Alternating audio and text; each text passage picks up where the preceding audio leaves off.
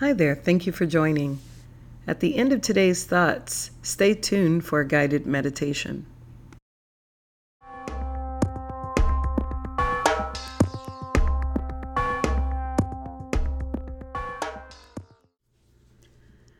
Hi, this is Tamika Caston Miller, creator of Ashe Yoga, located in Houston, Texas.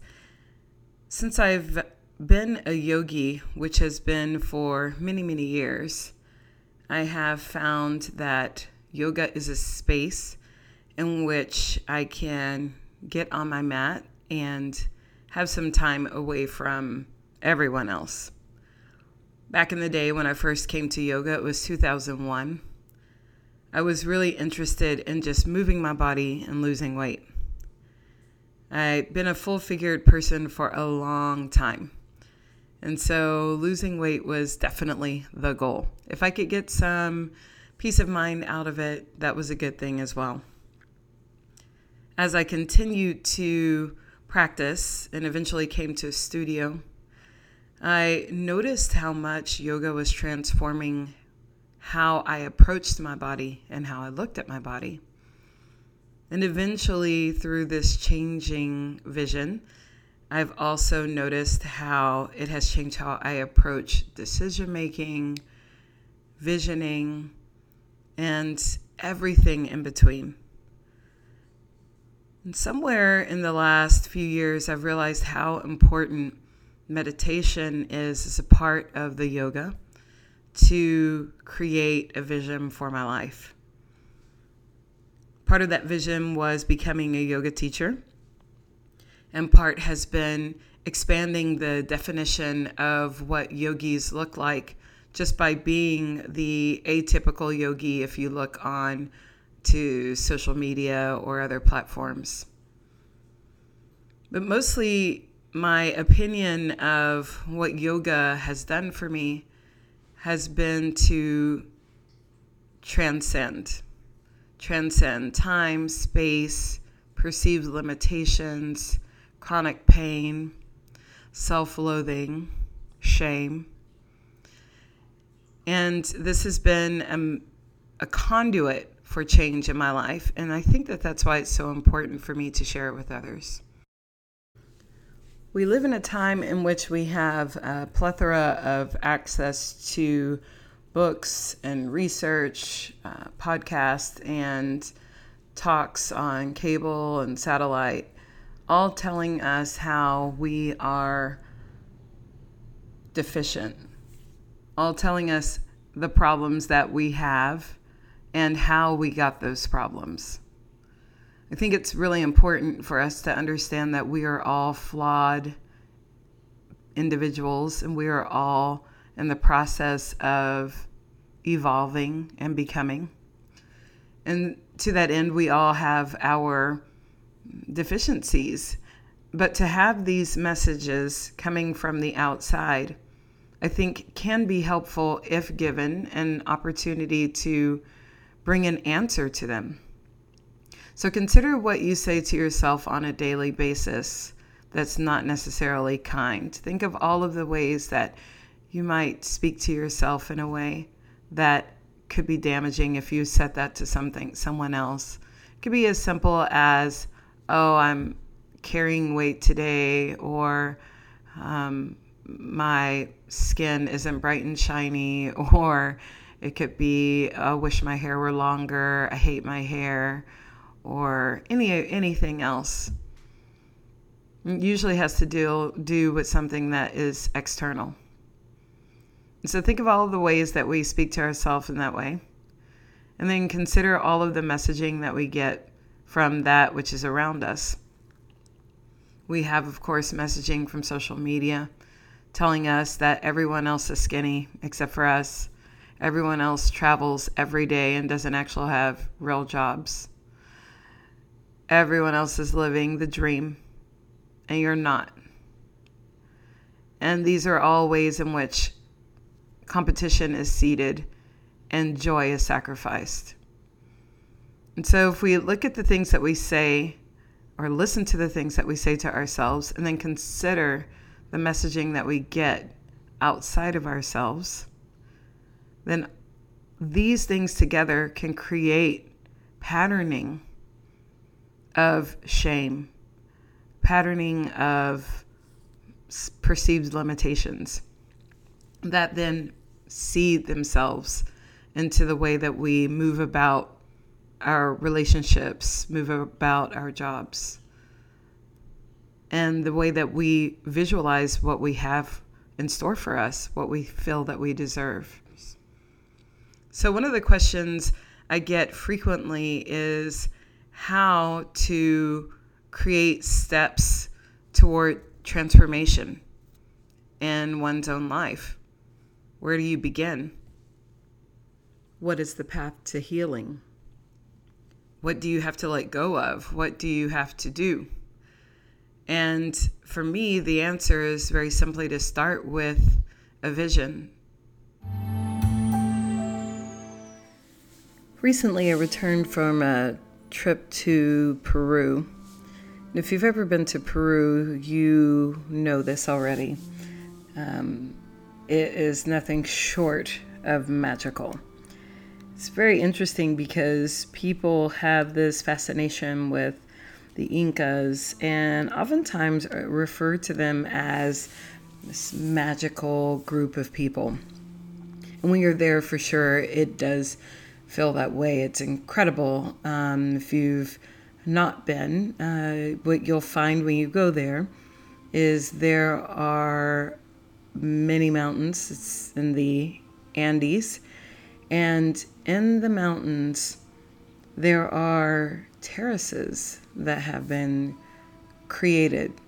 The Incans looked at, and the pre-Incans looked at mountains and acknowledged the fact that there would be rain, there would be torrential rain at times, and there would be droughts. And if you've ever lived anywhere where that is mountainous, you know that that means that there will be, of course, mudslides. And so to prevent this, they created terraces in the mountain sides. This, of course, then would help to prevent mudslides because now there are essentially big stair steps, but also it created an opportunity where they could then plant in various ecosystems because the Andes is quite high. And so with these terraces about 3 feet apart from one another, they would hit different climates. All of this is being done before the United States is a concept and even before the Europeans even think about contact with the Americas. And so all of this is happening and people were like, well, they're magical people. And I realize I'm a historian, but I'm also a yogi. So I do believe in magic, but I also believe in humanity. So I started to think to myself, what is different about the Incas and me, for example? I thought about my history and my ancestry. And for me, this has been something I've been thinking about a lot lately because I feel that when we look to our ancestors, we can find a lot of answers. And I began to think about my ancestors, especially because when I was climbing Ollantaytambo, which is, if you've ever seen the climb for Machu Picchu, the climb for Ollantaytambo is a lot worse. And so I was climbing Ollantaytambo, and I was just like, oh my gosh. And I'm just like, okay, what have my ancestors been through? They have been through far worse than this. And I'm like channeling my ancestors. I'm like, let me get up this mountain. This is so hard, this altitude, all of these steps. And I'm like, if they could do it, they did much more with less. I was just thinking, oh, give me the strength of my ancestors right now. You know, of course, everyone else is just going up the mountain. But for me, I was calling on all of everyone to help me get up there because it was so much work for me. So as I'm getting up there, I realized how much I called on my ancestors. And again, lately, I've been thinking about them. Like, what did my ancestors do? How did they live? And what did they achieve? And if I think about this, I would look at a couple of things. First of all, it has been said that we hold the trauma of 7 generations within our DNA. So if this is true, and we're going back 7 generations, then that means I'm going back through lines of former slaves, or lines of slaves.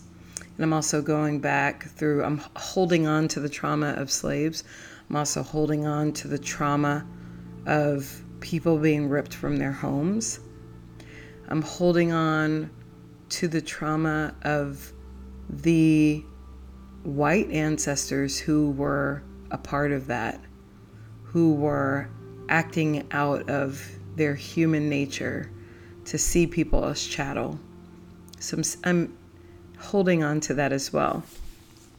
And, I've been thinking about that and how Africans had to behave knowing that there was a situation they were going into that they weren't getting out of.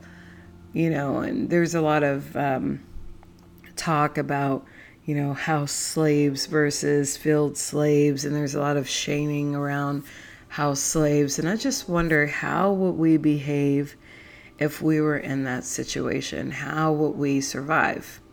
So now's the time, since I am a nerd, I'm a historian by nature, that I tell you a little story about Louisiana, which is where my family comes from.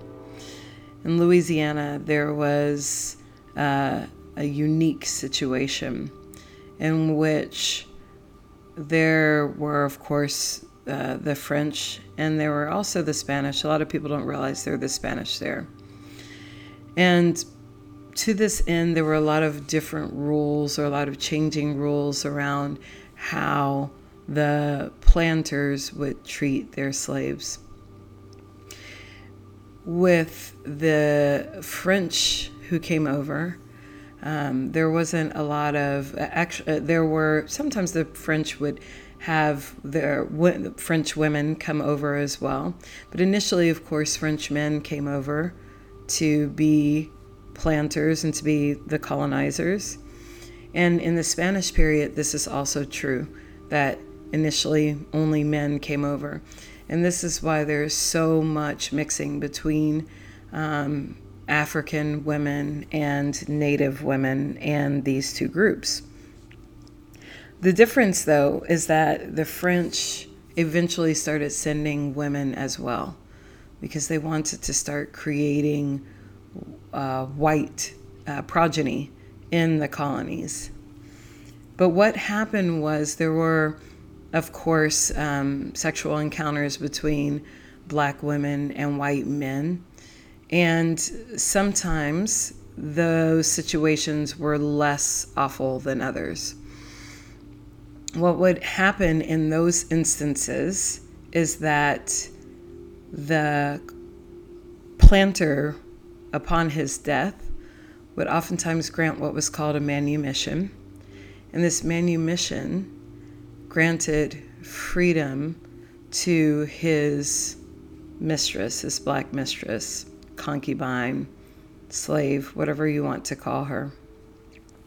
And so it would grant her freedom, and oftentimes then she would also be given slaves who were oftentimes their children, who then she could then free as well, and perhaps even a few more to help with land that he might also grant her.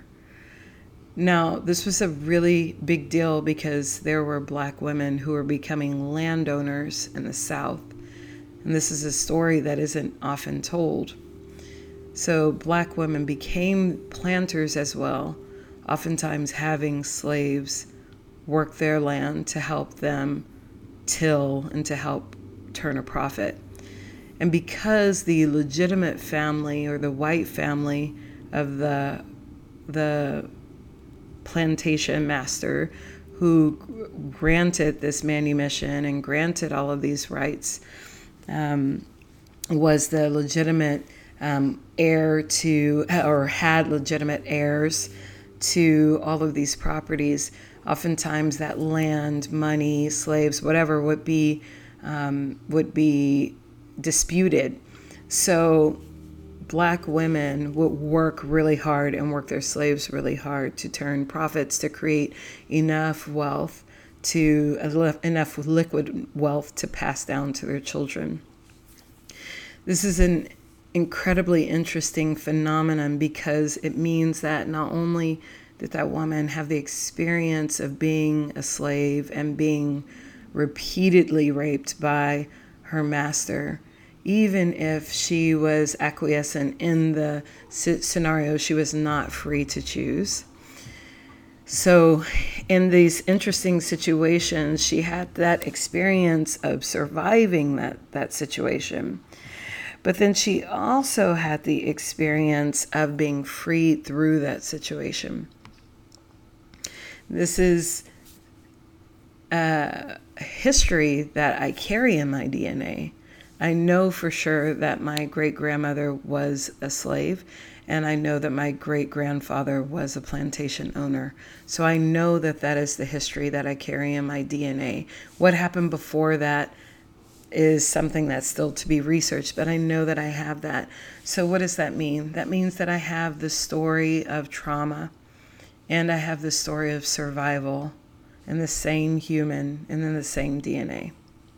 And so when we think about when we have 7 generations worth of trauma, we can also say we also have 7 generations worth of survival.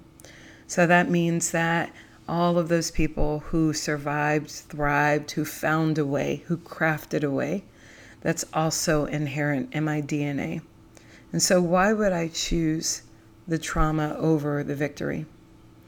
I can learn from both of them, and both of them are in me. And it is not my goal to shun one for the other. For me, it's my goal to acknowledge that both exist. And so now I come back to the story of the Incas.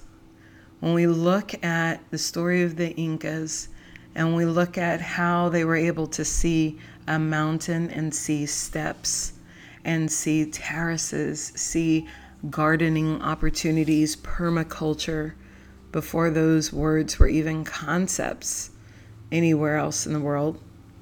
When we look at that, the difference between the Incas and me is nothing. All that they have, I have. The question is, do I have the vision to be able to look at a reality that hasn't yet manifested? And so through the work of meditation and the work of turning inside, the work now is then to create that vision, a vision of something that is sustainable, a vision that hasn't yet been realized, to be able to look at a blank slate and see that vision takes some work. And it also takes faith that what you see is really for you. So my question then is, will you A, take the time to create a vision or to see one? B, how will you do that? And then C, what will you do when it appears? Now, as I mentioned, I can speak to the how. For me, the how is through meditation, is through the softer yoga practices that require for the yogi to turn inside.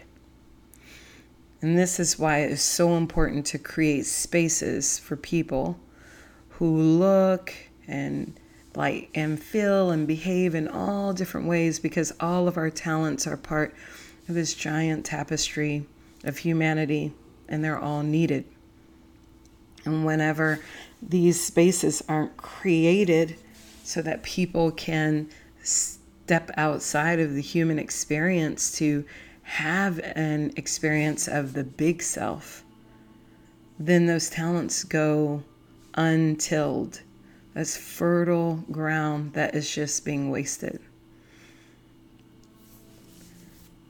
And so through the yoga practice, we essentially create moments of challenge We have asked for them. We have voluntarily walked into a yoga practice, and we're stepping into a challenge. And every single time there's a pose, there's an option to either step into that challenge and stay, or to get out of the situation. And the more that we choose staying, the more that we're creating resilience. And then the gift then of that practice is the ability to study, well, what happened in that practice, that self-study. What happened? What did I learn about myself today? I learned that I can do XYZ posture for this long. I learned that I can do camel pose, Ustrasana, and not come immediately out of it because I feel uncomfortable. I learned that if I stay, I will be fine. And so learning that is an incredible gift, because then it gives us the opportunity to be in other moments of challenge and know that we will be fine because we're in the work of resilience. It also creates an opportunity to be compassionate toward others, because we're also learning when to say no to a posture, or when to say no to a situation. Now, for me, these practices, this knowledge and self-study happens a lot more profoundly in the slower meditative practices like yin yoga and even restorative yoga. And in restorative yoga, the challenge isn't the pose, because you're in a juicy, delicious, comfortable pose. The challenge is allowing yourself to receive the pose, allowing the rest and the recovery. And that becomes then this mental challenge. And so when we do that, then we're in the work of yoga. So how then does this, again, relate to the Incas? Because as I mentioned, they weren't just hard workers, they had vision. Well, from what I learned from my time in Peru was that the vision that they had wasn't just to create something that made sense, that helped villages stay intact, and that helped them create food and different levels of food and crops and all those things. But they were doing it all under the auspices of creating something for future generations.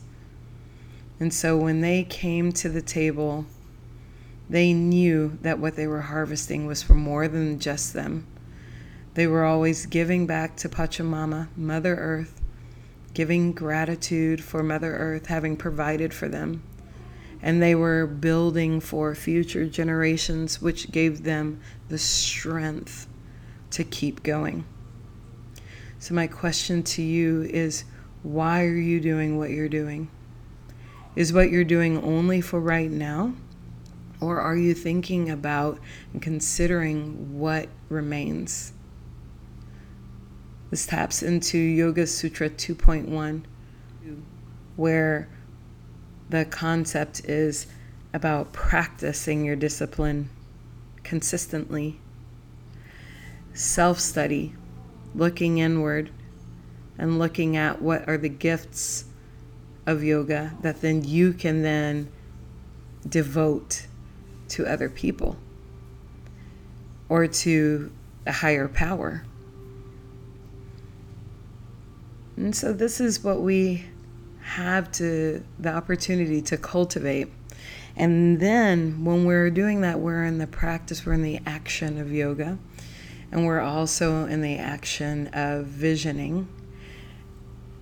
And with that vision now, all we do is start taking the steps to lean into that vision.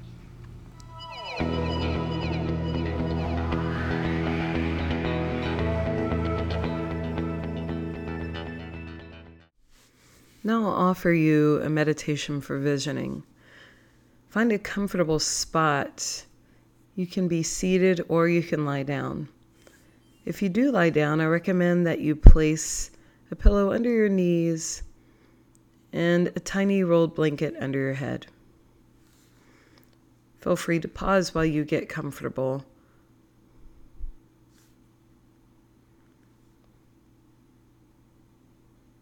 Enjoy how you feel, seated or lying down. Notice the connection between your body and that which is supporting you. What parts of your body are touching your support, the ground or the chair that you're sitting in?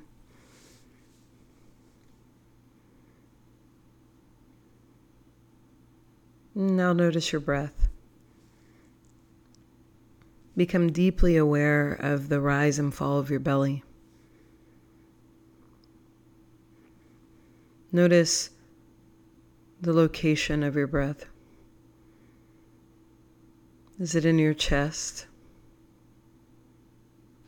Or is it in the pit of your belly?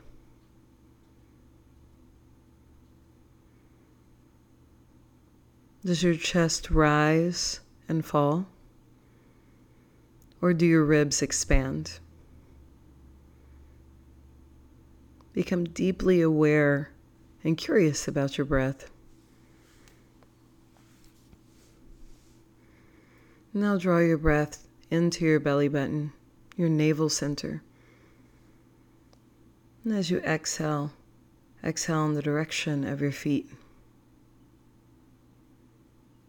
Take a full inhale into your belly center. And exhale in the direction of your head.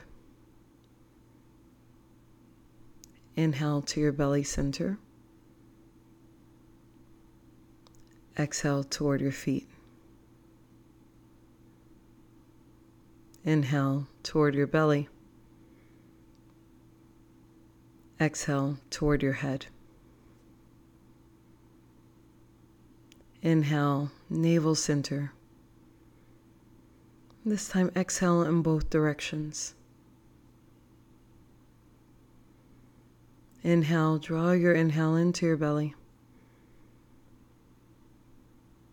And send your exhale in all directions. Allow for your exhale to touch the edges of your awareness. Perhaps even see edges of your awareness.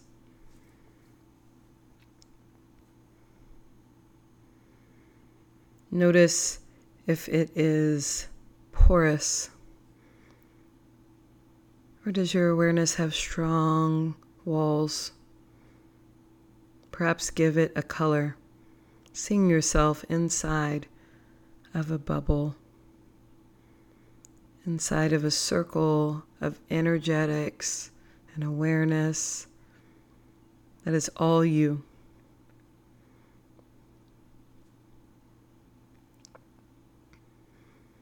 As you exhale, this boundary or this awareness that you're creating gets thicker.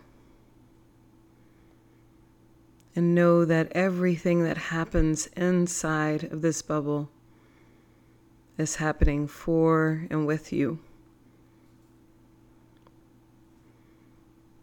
Know that you are an agency at all times.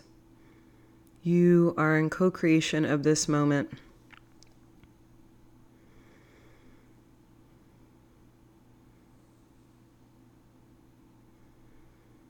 Allow for any thoughts that you have to be seen.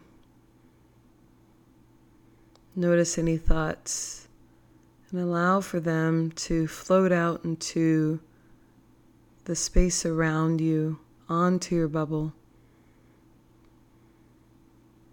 to glide down your bubble underneath you, be held by your thoughts.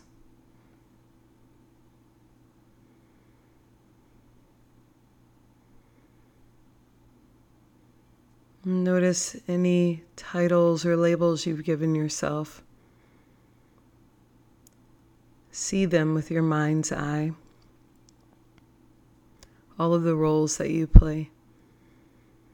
See them, see each one.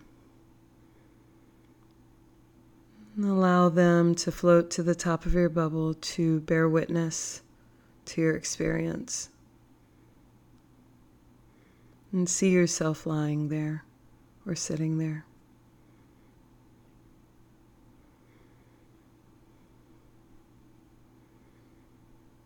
And invite the experience of peace to fill your body. Invite peace and joy. And feel that sense of peace all over your body.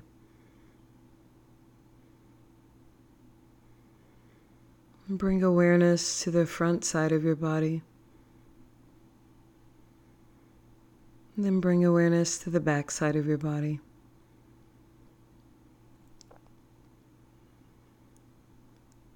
Notice if you can feel both sides of your body at the same time. Now bring your awareness to your chest. Sense your heart space.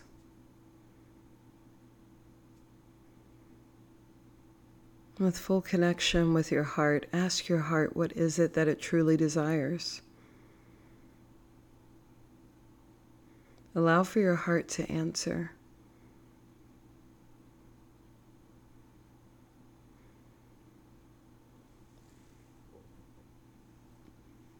Now see that answer. Visualize that answer as though it's been projected onto a screen.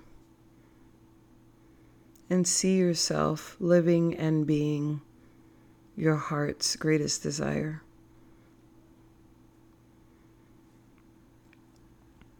What does it look like? How do you feel?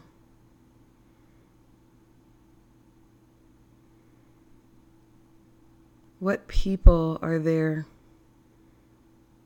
to support you on your journey?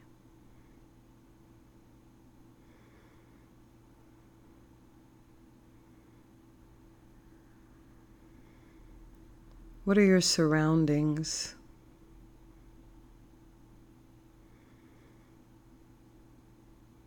Where do you live? And what do you do for work or security?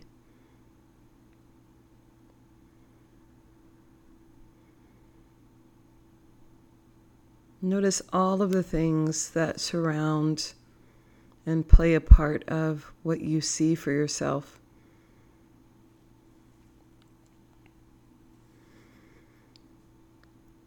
And sense how you feel about what you see.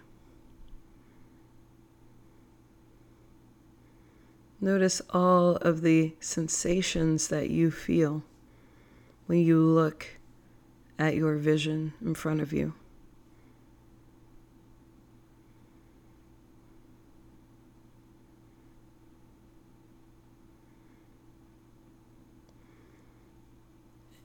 And know that that vision that you see, whether it is clear or fuzzy or partial, it is from you and of you, and it has always been a part of you.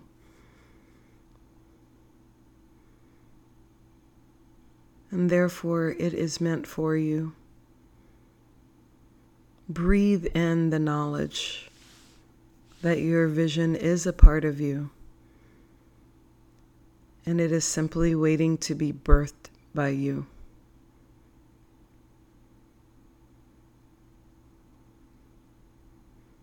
Continue to see yourself in this work or state of being.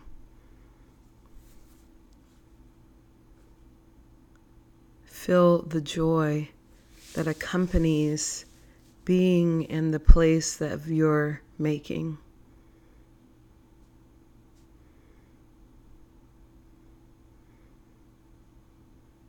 Now allow for this feeling of joy to permeate your whole being. Sense joy. Feel joy, feel bliss, feel peace.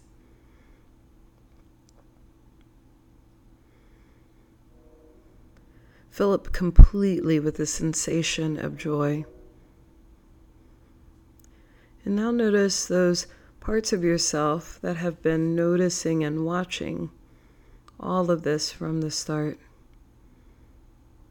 See yourself sitting or lying in meditation, and come back to yourself.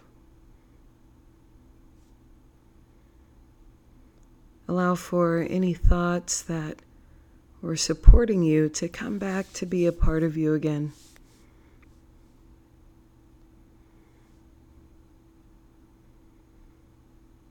And come back to the awareness of your breath, noticing the rise and fall of your chest.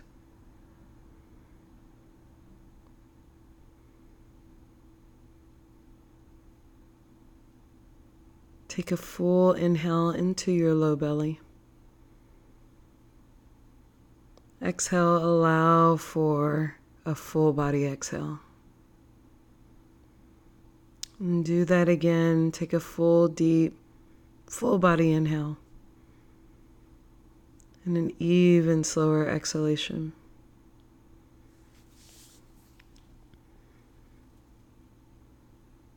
And now begin to notice your fingers and your toes. Bring movement into any parts of your body where it feels good.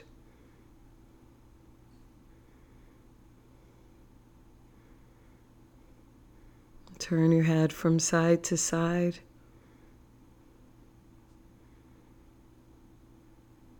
And bring more awareness into your body. If you are lying down, roll over to your left side and then press yourself up to seated.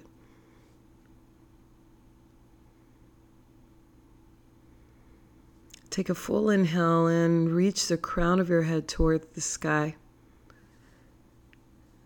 Exhale, settle down, allow your shoulder blades to make their way down your back. Take another full deep inhale, lengthen up toward the sky. And exhale, ground down. And still with eyes closed or lowered. Give gratitude for taking time to see what your heart wants and needs. And acknowledge that your heart, the truest part of you, will always speak truth.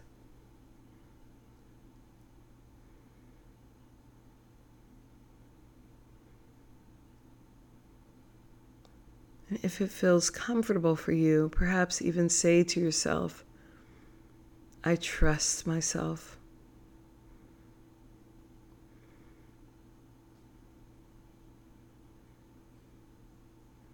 And breathe into the spaces around your heart.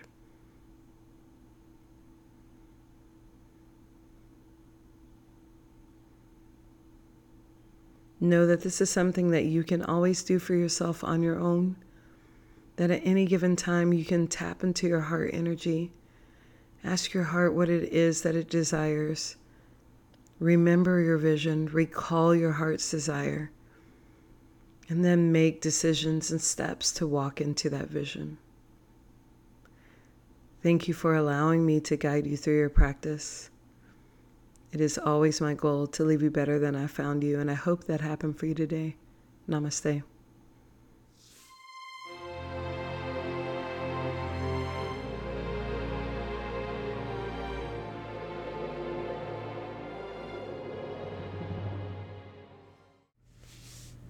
You've been listening to Think, Flow, Grow. I hope to hear from you. Please send any questions or comments that you'd like for me to address, any future topics, and please tune in next week.